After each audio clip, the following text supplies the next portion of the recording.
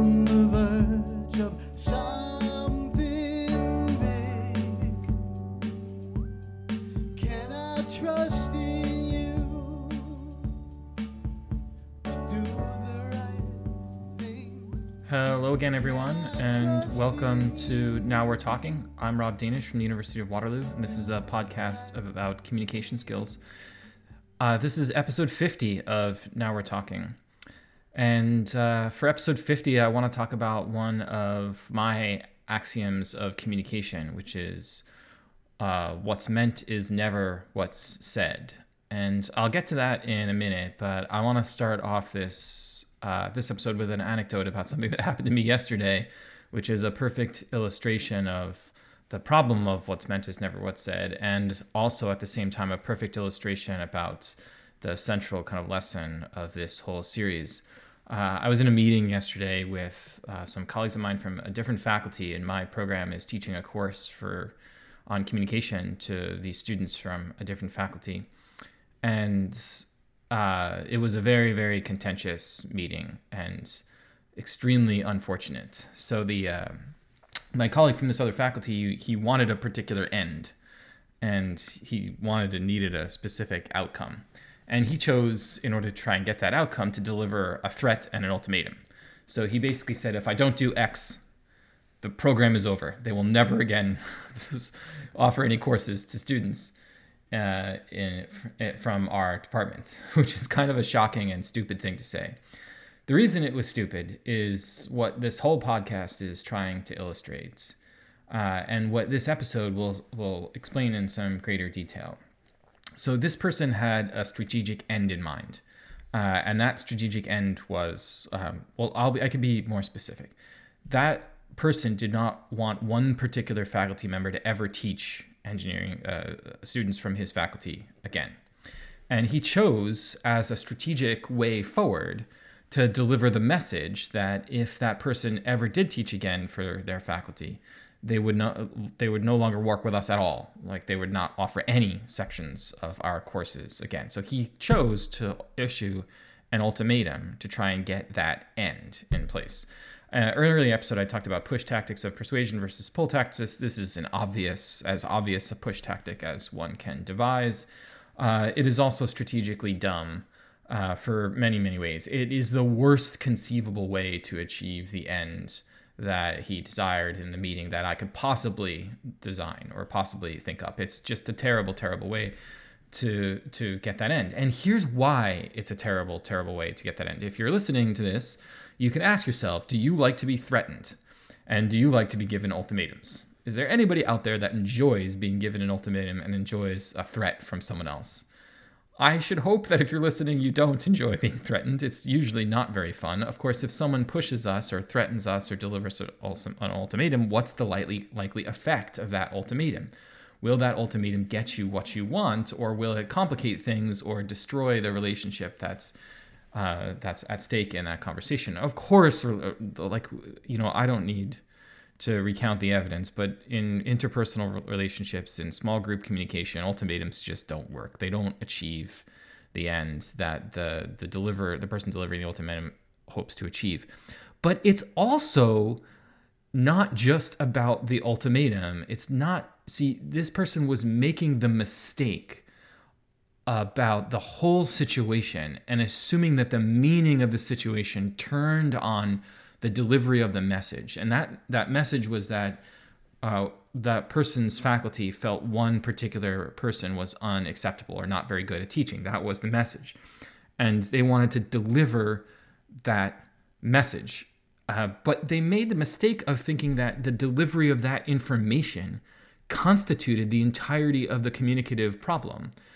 And it's just totally wrong. It's just not what that meeting was about. There was no ambiguity, and there never has been any ambiguity. There was no ambiguity before the meeting. There's no ambiguity after the meeting.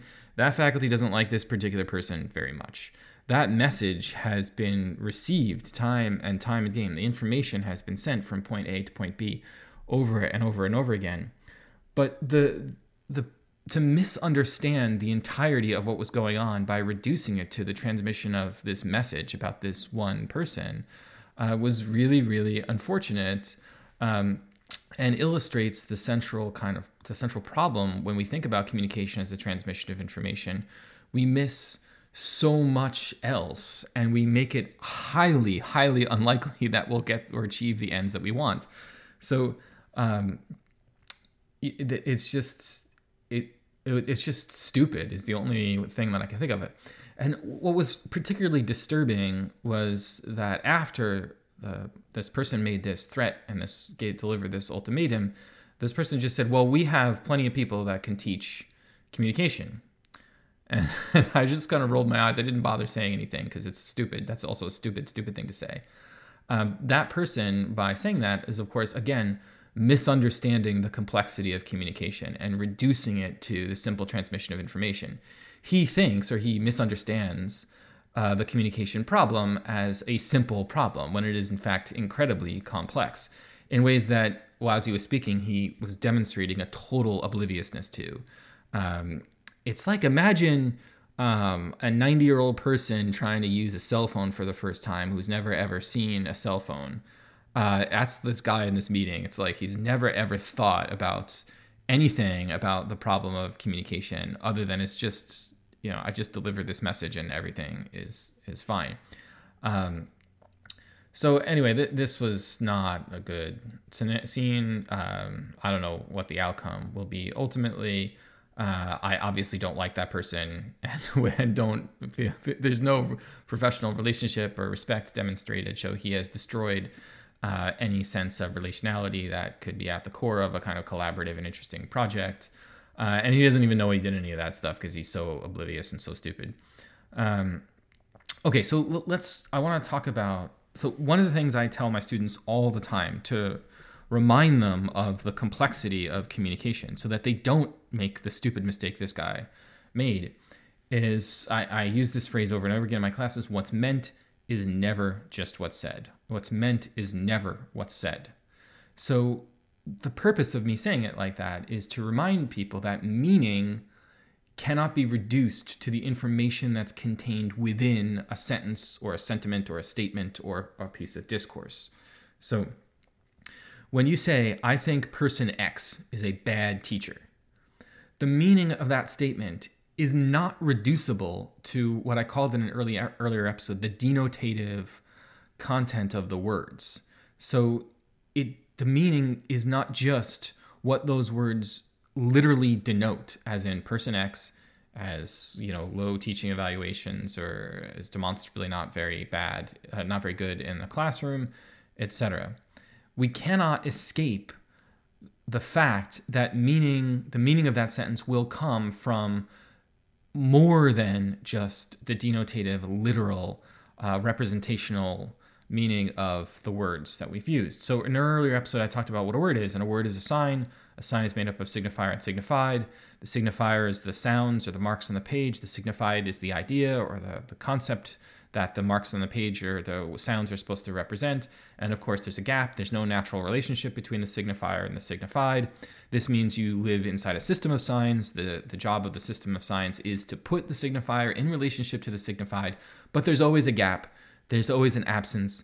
There's always a space in between the signifier and signified that allows for culture or the system of signs or for a language game or for any one of a context, occasion, audience, etc., any one of a number of different factors to fill in that gap in particular ways. And that gap constitutes what we might call the connotative meaning of a word, the suggested sort of set of semiotic associations or significations of the use of a particular signifier. So all this is to say that, and it's the same in interpersonal relationships. In an earlier episode, I talked about bidding. So if our partner says to us, oh, how do I look in these jeans? They don't just mean, they're not just asking for a literal denotative response, good or bad. The meaning of the question is about more than just how they look in those jeans. They're asking for attention. They're making a bid for the acknowledgement of their partner. And if you don't even look up, if your partner says, how do I look in these jeans? And you're looking down, you're like, oh, you look fine. That is a literal response. It's a denotative response to the question, but your partner is going to get upset with you because you didn't respond to the real meaning of what your partner was after in that particular case. The meaning lied someplace else, someplace other than just the denotative question. And this is true always, always, always, always in communication. Meaning is never reducible to just denotative representational value of sentences, etc. So meaning is also that's because the meaning of a thing is a meaning of a sentence, the meaning of a statement, the meaning of a larger piece of discourse is always dependent on context, on audience, on what I call relationality. So one of the effects of every act of communication is to form a relationship between or among the people in communication. So in this particular case, this guy in this meeting, he was enacting a certain kind of relationality. And the meaning of his statements would be or is determined by that relationality.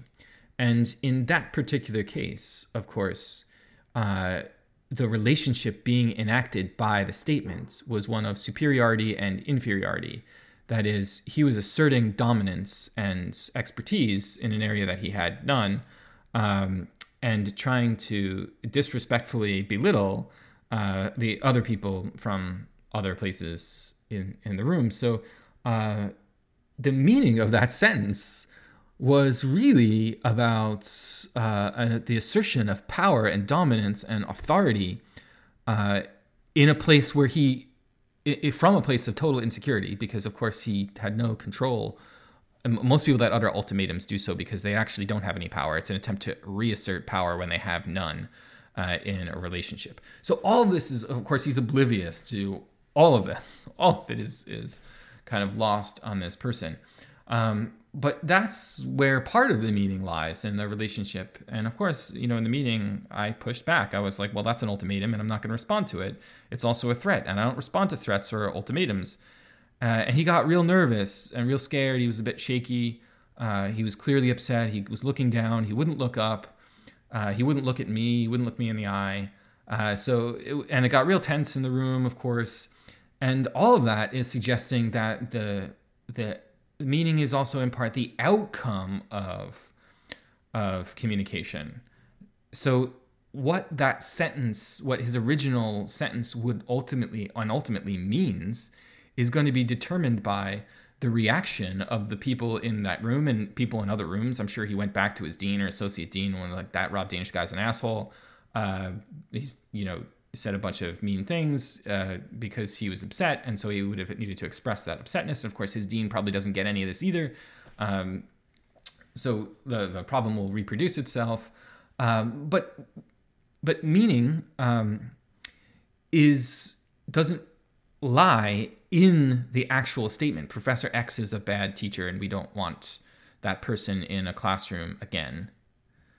No, the meaning of that is more than just the quality of the teacher. It's also about the relationship between the units, between me and the other people I have to work with, between that faculty and our faculty, their insecurities, their sense of power or their sense of expectations or control, and when that control is threatened.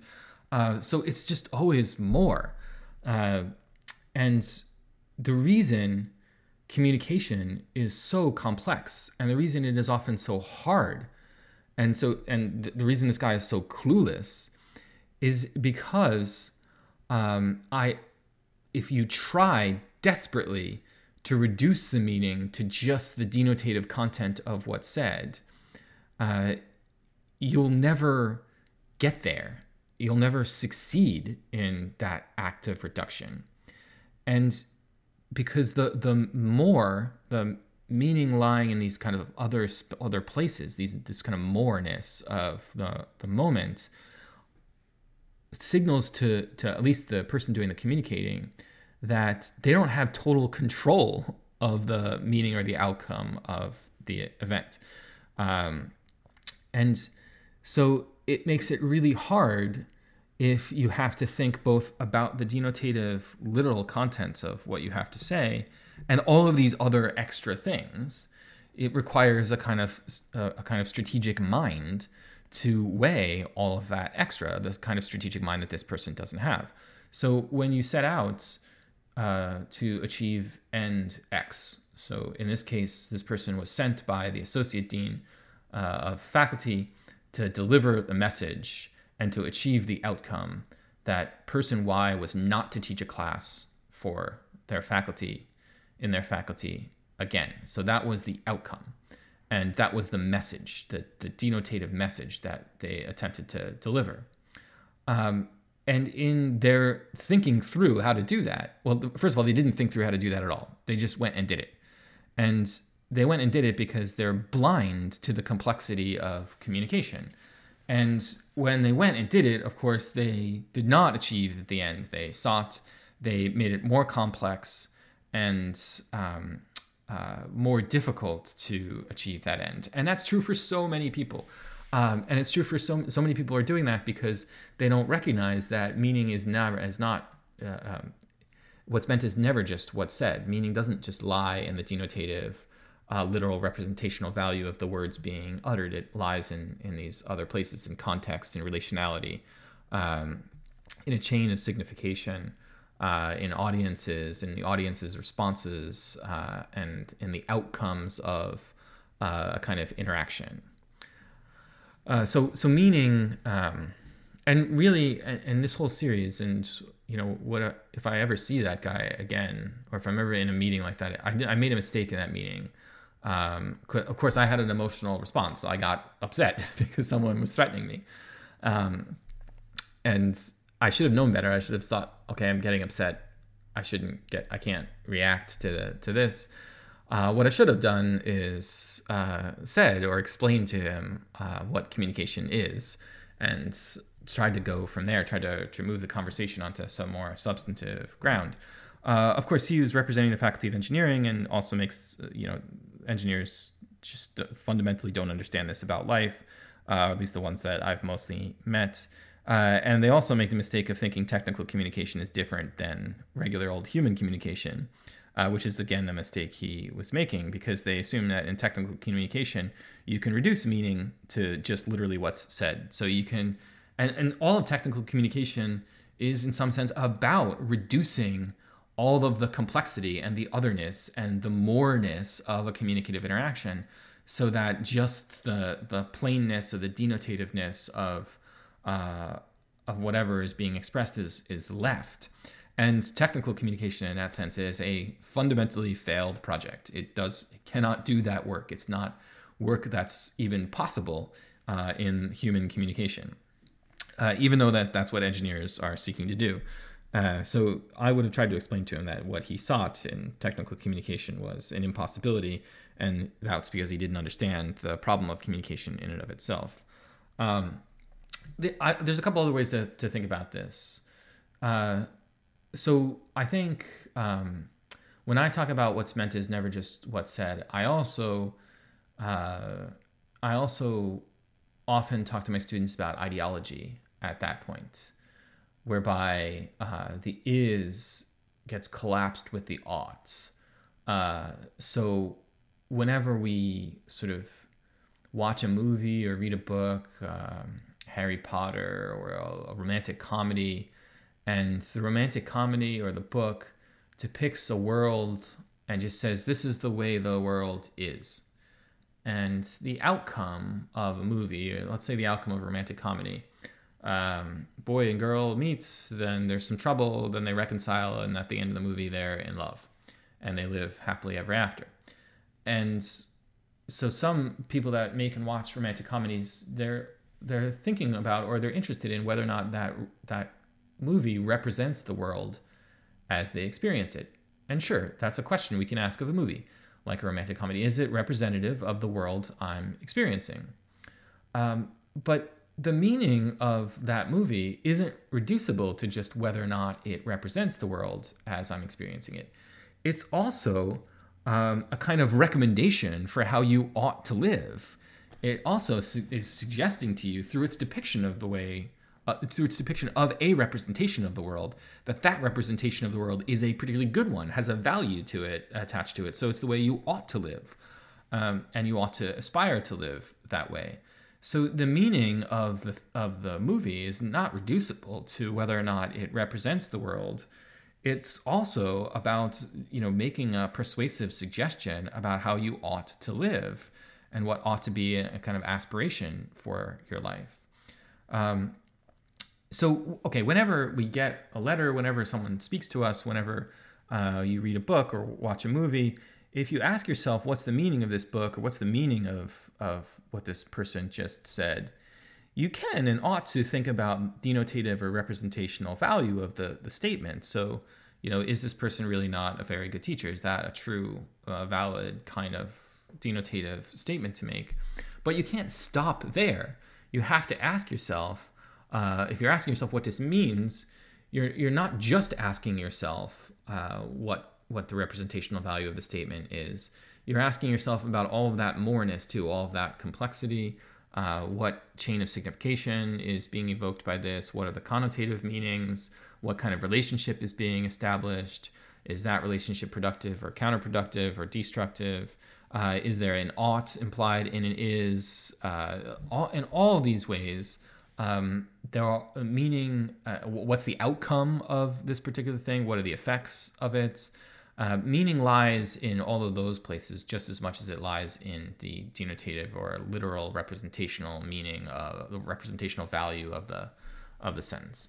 Okay, so all of us should remember, whenever we're talking to anybody, whenever we're delivering a speech or writing an email, participating in a meeting, the meaning is not reducible to the literal denotative representational value of the thing said. What's meant is never just what's said. It's always more complicated than that, and it always implicates a whole range of other factors.